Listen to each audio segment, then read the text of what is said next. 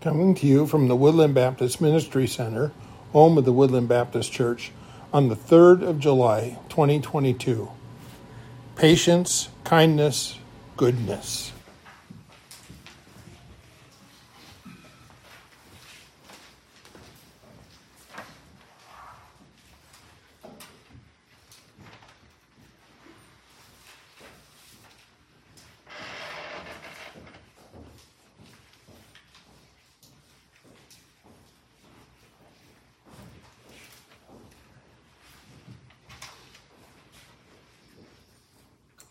We are in the midst of a study about the fruit of the Spirit found in Galatians chapter 5, verses 22 and 23.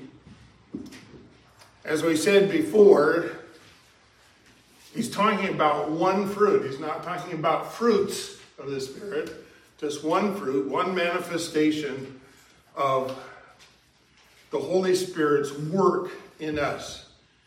When the Holy Spirit is at work in us, these things will be seen in us. That's the way it works.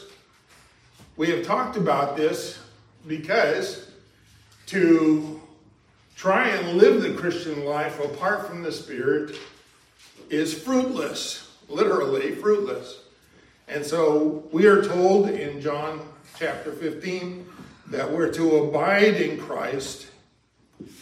And then we're told, then as we abide in Christ and the Holy Spirit is at work in our life, these qualities will manifest themselves. Last week we looked at the first three: love, joy, peace. And of course you remember the definitions I gave you. So just write them down on the 3x5 card and we'll have a test. No. Okay. We said that love is an unconquerable benevolence, always looking to do something good for someone else, always investing in others. That's what love is. It is the high point here. If we're going to focus on one element of the fruit of the Spirit, love would be it, and it's first. The second one is joy. And we mentioned a little bit in Sunday school again today what it is the pleasurable reflection of our relationship in Christ. In other words, when things don't seem to be going good, we might be unhappy, but we can still be joyful. Why? Because our focus is on the Lord, who He is, what He's done for us. And that brings us joy. Third word was peace. The tranquility of the soul in the midst of the storms of life. When we're faced with troubles and issues in our life, it says peace is what God Himself grants to a believer. And as you can see, there's a theme sort of developing here, and that is these qualities of the Spirit's work in the heart and life of a believer often show best when things are not going well. When the world would be faced with an issue that would give them grief,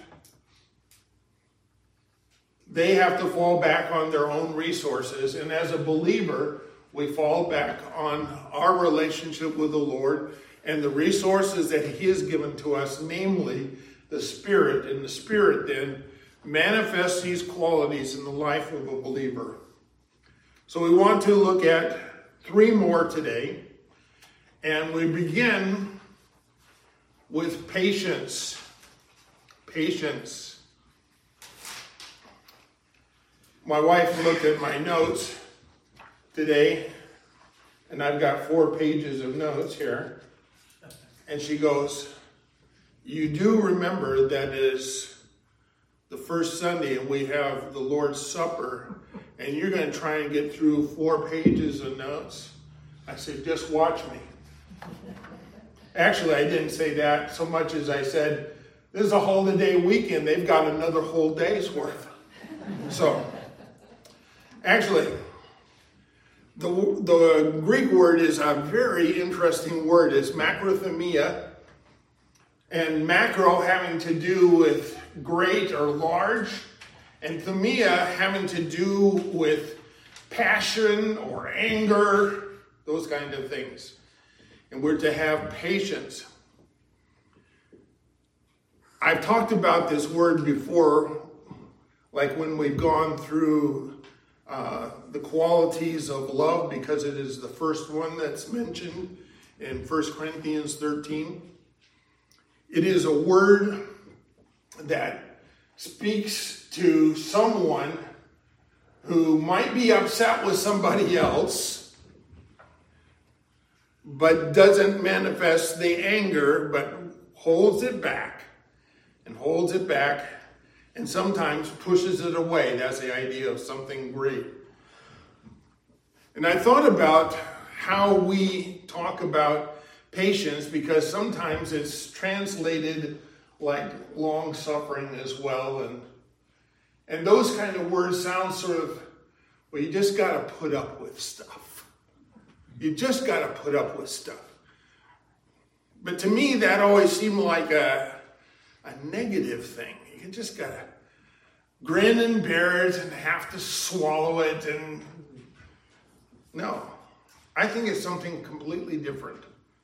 And so this is my own little twist on that. And I believe that it's the idea of a persistent passion for others, especially when provoked. Persistent passion for others. It is one that's in there for the long haul, because they desire to see in that person a quality that only God could give them. And so they want to stick with that person until they see what you see. I believe it is one of the greatest elements of evangelism for that matter. Because you might be rebuffed as someone shares, as you share the gospel, somebody goes, I don't want to hear any of that religious stuff. And you go, it's not a religious stuff. It is a relationship with Christ. And I think you would really prosper. I don't want to hear any of that stuff. I don't want to have anything to do with that stuff. And you go, well, I'm just going to write them off. No. Patience says, I don't care if you push me away. I know this is so valuable. I'm going to persist. And so I'm going to have a persistent passion for you, especially when rebuffed or reproved or provoked. Negatively, it's the idea of withholding anger. Positively, it is the persistent passion. And there's lots of passages here, and this is what my wife didn't know when I was preparing this, is I gave you these passages not because we'd be looking at all of them, but just so that you would have a fuller outline than what I can share in the time that we have here, that if you wanted to do some further examination, you could. We have some illustrations, some examples of this in these passages, and I'll give these two to you. In 1 Timothy chapter 1, Paul is writing to his young son in the faith. And in 1 Timothy 1, he talks about his own experience with the Lord Jesus Christ, as the Lord Jesus Christ confronted Paul with his need for a Savior. In verse 15 and 16, Paul writes these words. The saying is trustworthy and deserving of full acceptance, that Christ Jesus came into the world to save sinners, of whom I am the foremost. But I receive mercy for this reason, that in me,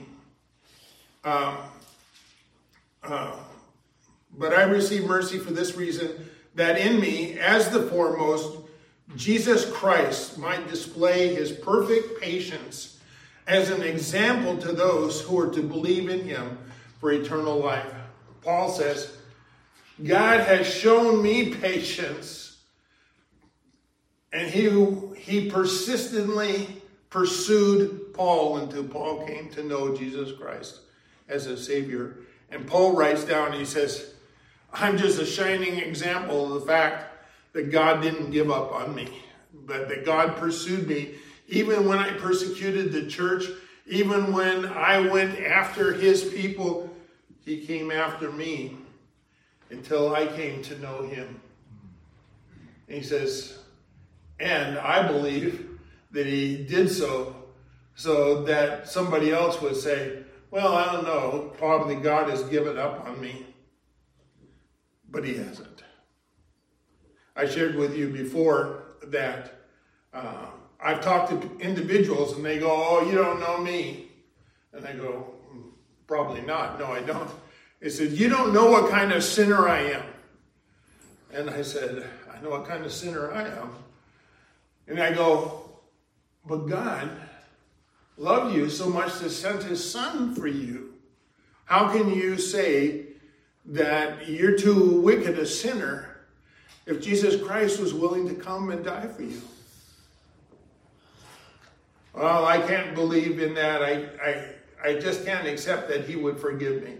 But yes, the whole idea behind patience is that it seeks the best for someone else. And when it comes to salvation, it is persistent for the purpose of bringing about repentance and forgiveness of sin.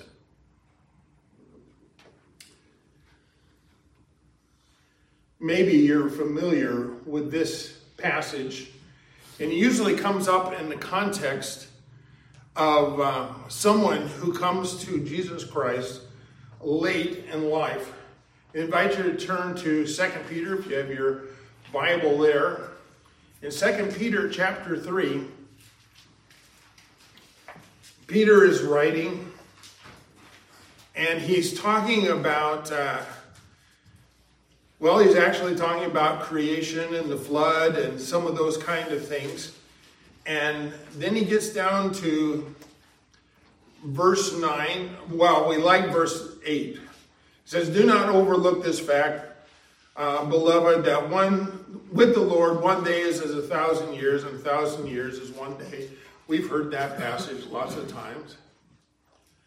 But it's in the context of this next verse. The Lord is not slow in fulfilling his promise, as some count slowness, but is patient, and there's the word, toward you, not willing that any should perish, but that all should reach repentance. So for a person who says, what about the person who comes to Christ literally on their deathbed? He says, why would God put up with that all their life and then save them on their deathbed? And the answer is because he's not slack concerning his promise. He has patience toward them. His desire for them is that they would come to repentance. That's why he's persistent in his passion towards them. And that's the nature of patience. My illustration, and I've shared it before, but it's appropriate here, is the story of my own sister. My sister, as most of you know, but maybe not all of you know, was raised in the same home that I was raised in. We were taken to church before we ever even knew that we were going there. We were so young.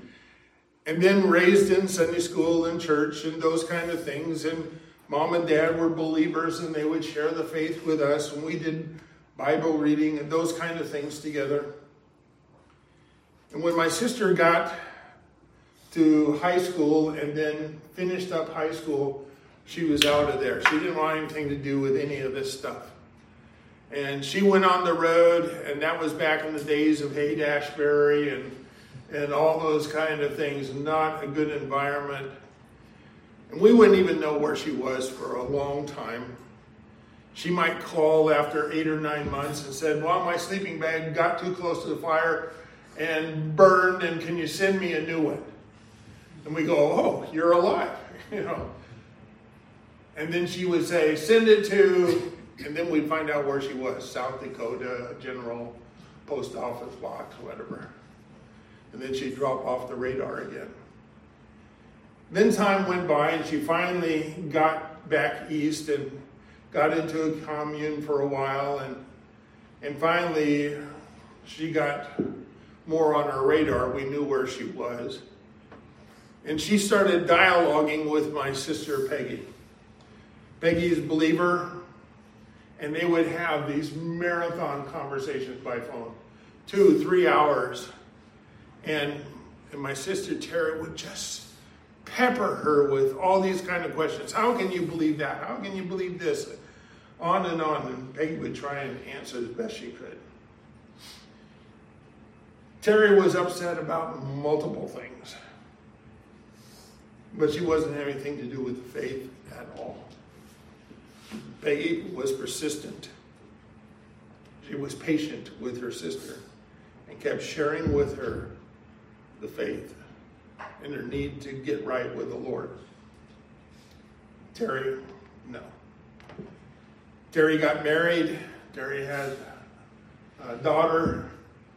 Ended up getting divorced after a while, raising the daughter on her own. And she was one that wasn't adverse to drinking and being involved in drugs and those kind of things. And it caught up with her, and she had to go into the hospital with cirrhosis of the liver. And Peggy was continuing to talk to her by phone, and she had an opportunity to go out and visit Terry, and we didn't know exactly how bad it was. And she went to visit Terry, and she walked into the room, and Terry turned to my sister and goes, well, I did it.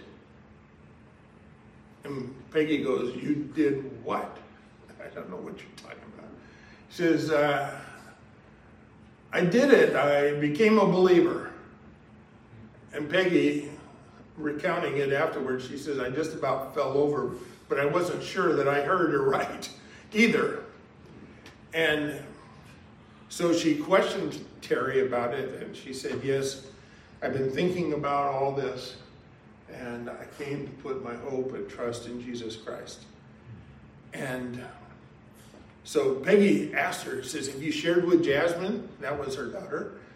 And have you shared with Jasmine? Have you told her what you've done?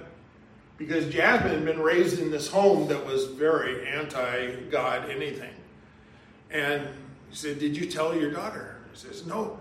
As soon as I get out, and she was due to transfer out of that facility into sort of a halfway house, go-between medical place. And she says, as soon as I get out, I'll get Jasmine in here and we'll talk about this. And so Peggy returned home, and of course, she shared it with the family, and we were all rejoicing. Terry had a turn for the worse and passed away. So Jasmine never did hear from her mom about coming to know the Lord. And Peggy got to wondering, did I imagine all this? Did it really happen? Did she really get her heart to Jesus? And she sort of got to the place where she was even questioning her own memory. You never have any problems with that, do you? Anyway, she was having problems with that.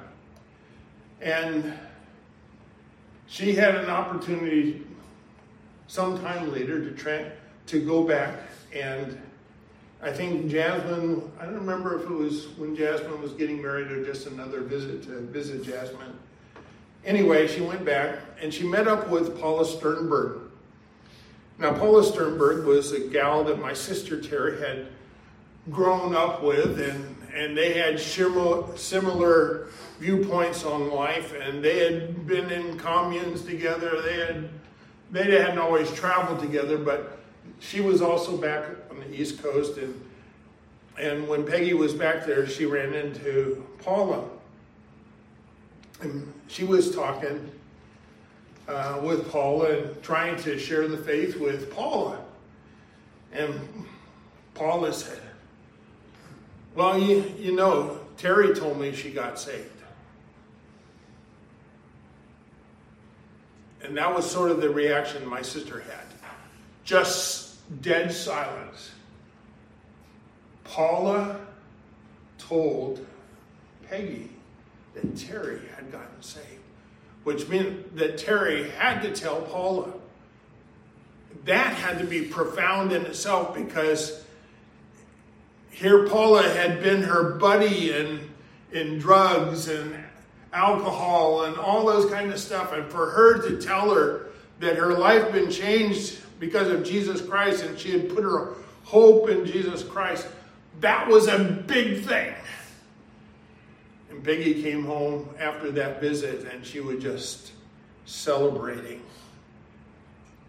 that what she had heard was actually, in fact, what had happened. If Terry was willing to share with Paula, that thing must have been real. Why do I share that story? Because Terry lived a long time refusing the Lord.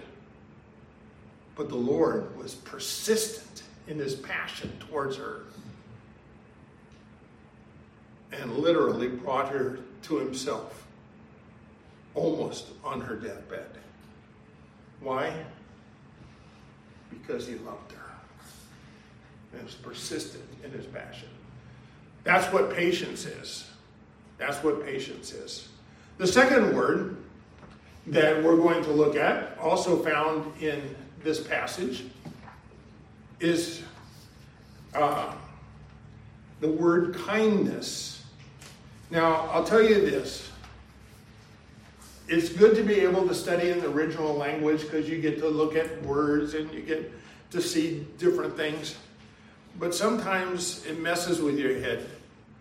Why? Because this word and the next word are often used interchangeably in Scripture, and especially when it gets to the translation of the word in our English text, this word is sometimes translated as kindness, sometimes translated as goodness.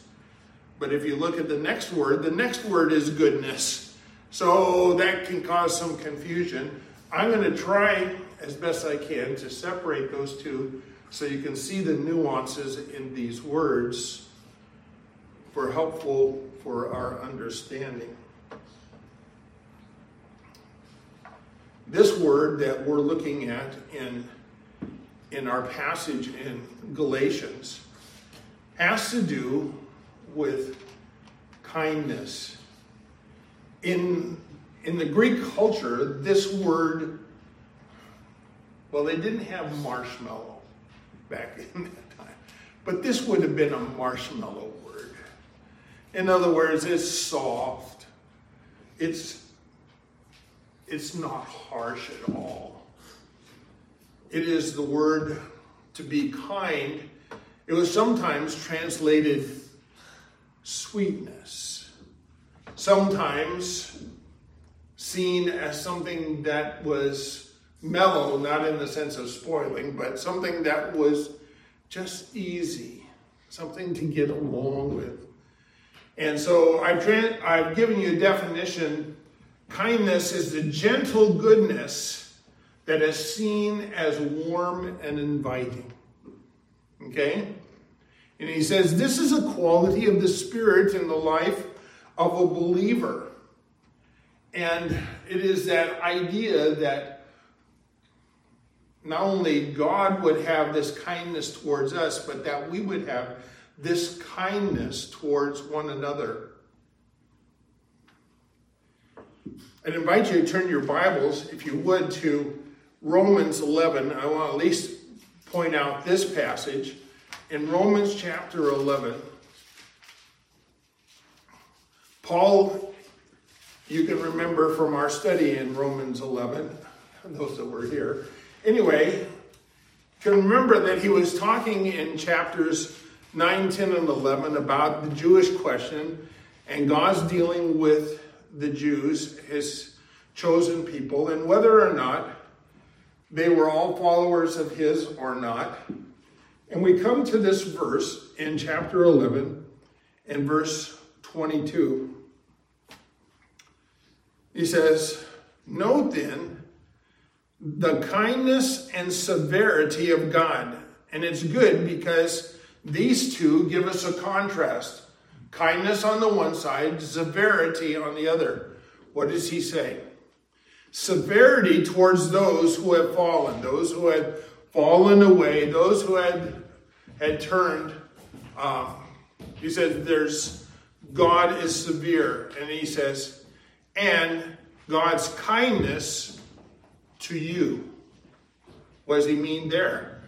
He says, provided you continue in his kindness. In other words, God's desire is to envelop you, to show his tender care for you.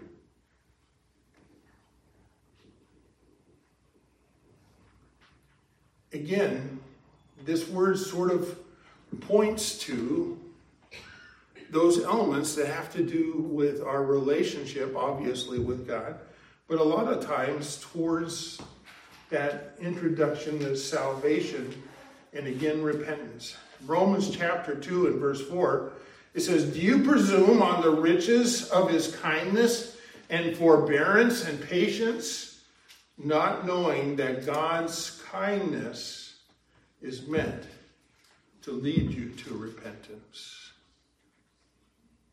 When you think about it for a moment,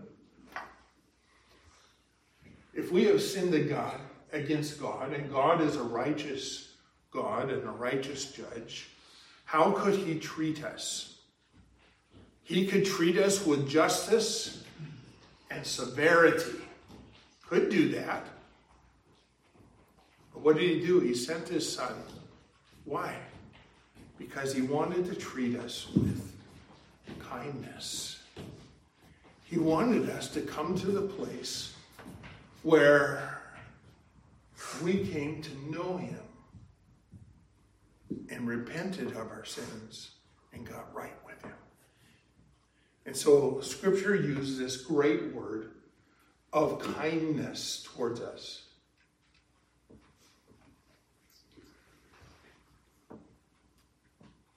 We're commanded to live this way. In Ephesians chapter 4 and verse 32, it says, "Be kind to one another, tender-hearted, forgiving one another, as God in Christ forgave you." In other words, God has shown his kindness to us. Well, there's other passages, but I want to move on to the third word for today, and that's the word goodness. And as I said, the word goodness is oftentimes interchangeably translated with the word kindness that we just examined. And so I want to draw a distinction between the two.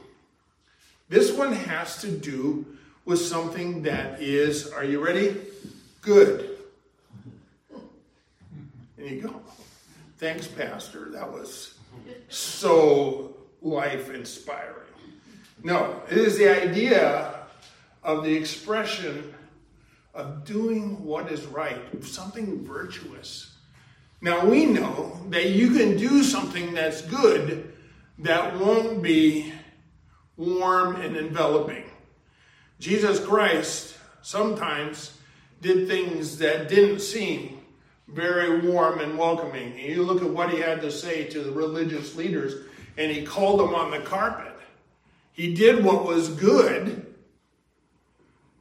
He did what was right. He did what was virtuous. That's the idea behind this word of goodness. But it wasn't very soft and tender like our previous word. Soft and tender is found in the word for kindness. This goodness is more an expression of God's virtue. Jesus, when he was teaching in Luke chapter 6 said this: a good person, and this idea of goodness then is found in this passage. A good person out of the good treasure of his heart produces good. In other words, a person who is virtuous and lives a virtuous life is going to demonstrate that in virtuous actions. Does those things which are good. But the comparison then is to someone who is evil. He says the evil person out of the evil treasure produces evil. For out of the abundance of the heart his mouth speaks. And so we have this contrast between good, which is virtuous, and evil, which is not. And God says that the fruit of the Spirit is good. So there is a link there, an inseparable link to what is right when we talk about what is good.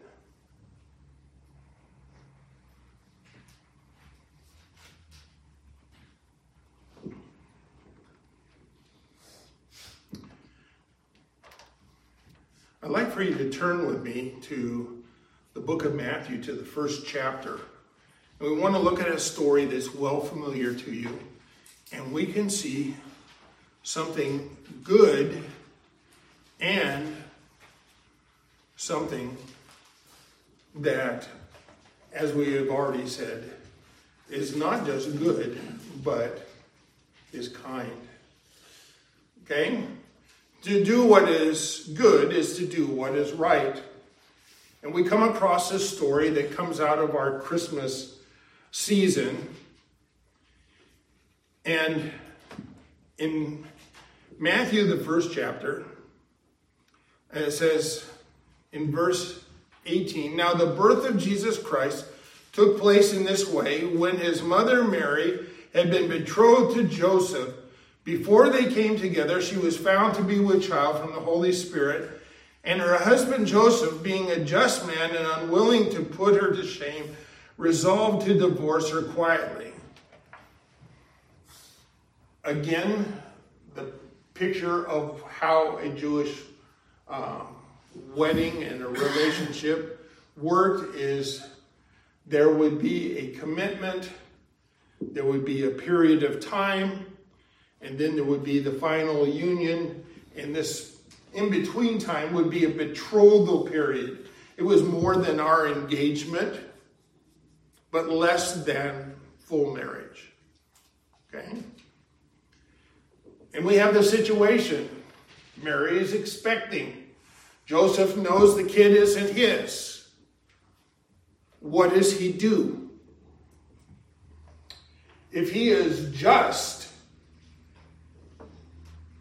if he does what is good, he will act in a righteous manner. What was the provision? He could call her out. He could point his finger and said, "That's not my kid."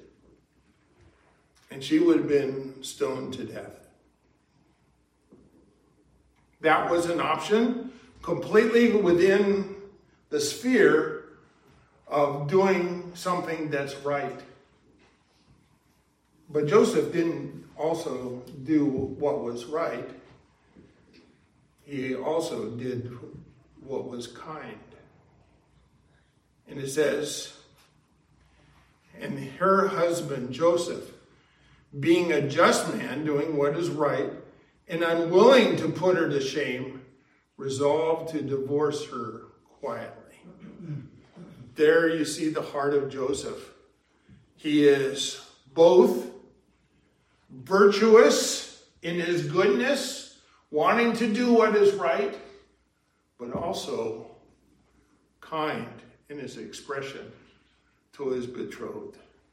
Not wanting to make a public thing of her, not to see her punished for this, willing to put her away privately, and that would be the least consequence for Mary.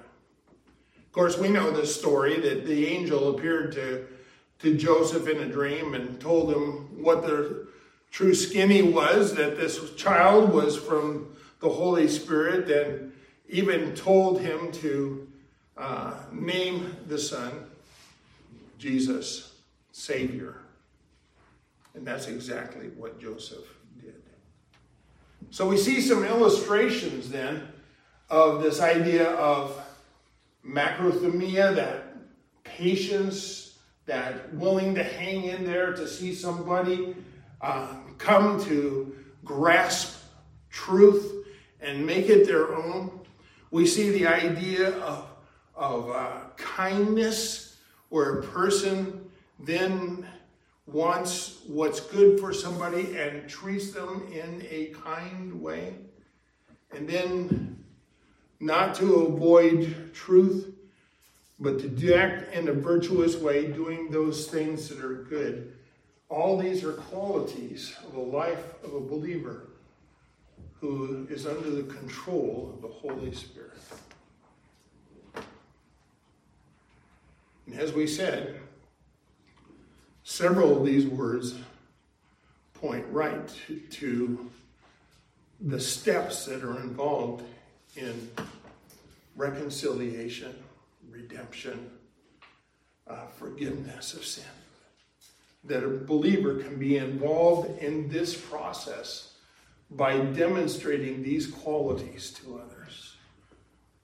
And when God calls us to be ministers of reconciliation, he uses the tools that he has given to us, and all of these things are manifest in us through the power and the work of the Holy Spirit in our life, so that when we live out these things, they are as powerful a testimony as any words that we use. You wouldn't want to buy hair restorer from me, right? If I said, I've got the greatest product here, I use it daily, and you can have a full head of hair, you're going to go, no, no thank you. So when we start talking about Jesus Christ and what he can do in the life, and we need to demonstrate it. They need to see that's in our life as well, so that our words have some meaning. They aren't as hollow as my shilling for some hair tonic. Okay? That's what we're talking about here. So now we've looked at 6 of these qualities of the fruit of the Spirit in the life, and that's what he's called us to. In a moment, we are going to share the Lord's table, Lord's Supper. And what we have under this cloth is 2 elements, some broken unleavened bread and some grape juice and fruit of the vine. And they speak to us of Jesus Christ's body broken for us and his blood shed for us. We're going to have the men come and pass the elements. And whether you're a member of our church or not, that's not the point. Do you know Jesus Christ? Because this is the Lord's table. It's not Woodland Baptist Church table. And so we invite you to participate. The men are going to come and pass the elements. Hold on to them. We'll give you the signal. We'll partake together. The only warning that's given to us is that we would do it in a worthy manner. In other words, we'd be focused on the Savior. That we would say, without the reality of Jesus Christ and his sacrifice on my behalf, and me receiving the gift of salvation by faith, this means nothing but crackers and juice. What's the significance is for the life of the believer when they realize that Jesus Christ's sacrifice was given on our behalf, and that it cost the Son of God his life so that we might have life. And as we've often said, the innocent for the guilty. So we're going to give you a few moments of prayer, and then we're going to share the elements, and we'll give you instructions as we go. And like I said, Whether you're a member of our congregation or not, it's not the point. It's whether you know Jesus Christ. And if you don't know him, we'd be happy to talk to you about him. Happy to share with you what we have come to know is true and right. Heavenly Father, we come before you as people who didn't deserve any of the kindness that you have shown us. Any of the mercy, any of the grace, any of the love. But you have loved us with an everlasting love. And that love was just not a thought, not just a consideration, but something that moved you to action. And your Son willingly followed your lead and came to here to earth, lived a life in full obedience without sin, and went to the cross to die for me and everyone else. Heavenly Father, we thank you for this great, great kindness that you have shown us. How good you are. And then you raised Jesus Christ back from the dead, raised him to newness of life, declared that we are justified through faith in him. And so your righteousness was satisfied, and we see an example of your goodness. Thank you for being long-suffering for us, patient for us, bringing us to a place of life in your Son.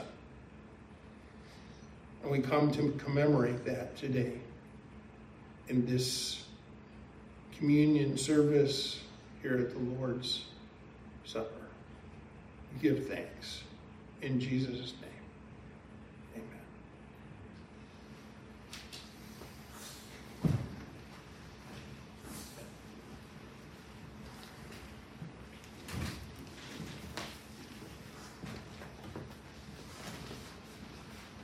He said we have two elements. We'll have the men pass them, and you would take one as they come by and hold it, and we'll give you a signal, and we'll partake together.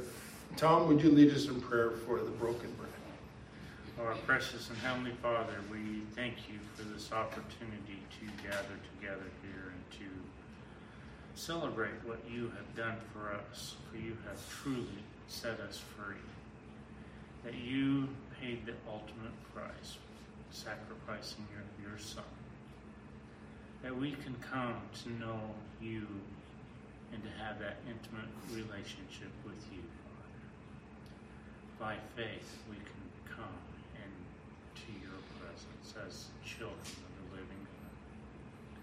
We thank you for all that you do in our lives, and we give you the glory and the praise in Jesus' precious and wonderful name. Amen. Amen.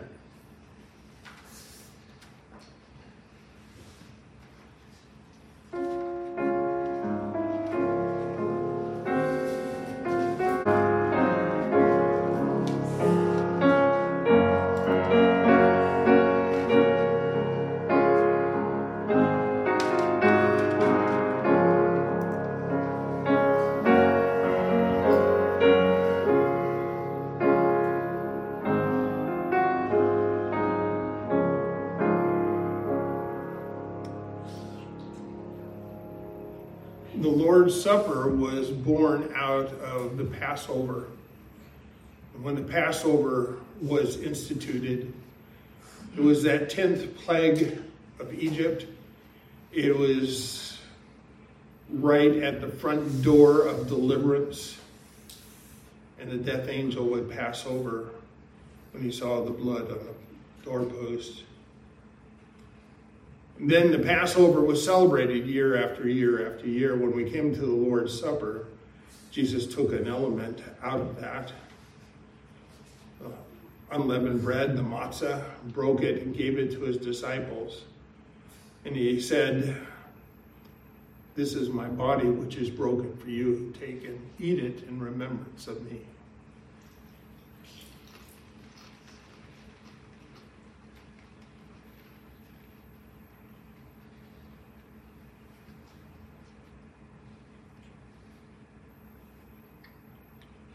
Jesus took the cup after the supper and blessed it and gave it to his disciples. And Mike, if you lead us in prayer. Father God, we praise you and we thank you again for this time that we can come together as a body to just worship and praise you and give you thanks. And to thank you for everything that you have done, what you have done on the cross, and that these elements that we take in symbolization for what you have done, that we come to you as in a holy union with the Holy Spirit working through us as a body, a church body out there showing your love, your light to this world who needs to see you and know you. And in Jesus' mighty name we pray. Amen.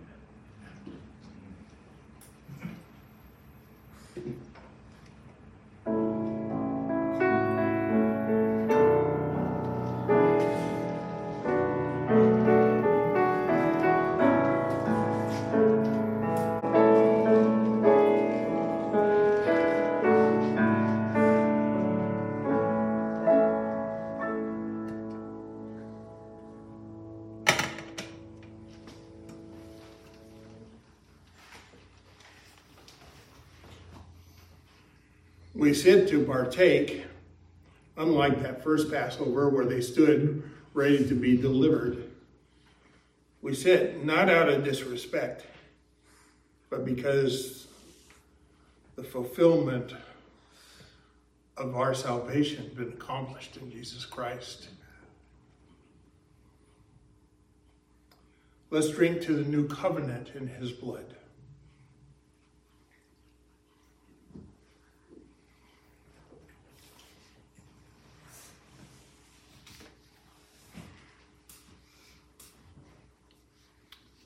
I'm going to ask the men if they would come back and collect your cups. And Mike, if you would come and lead us in singing.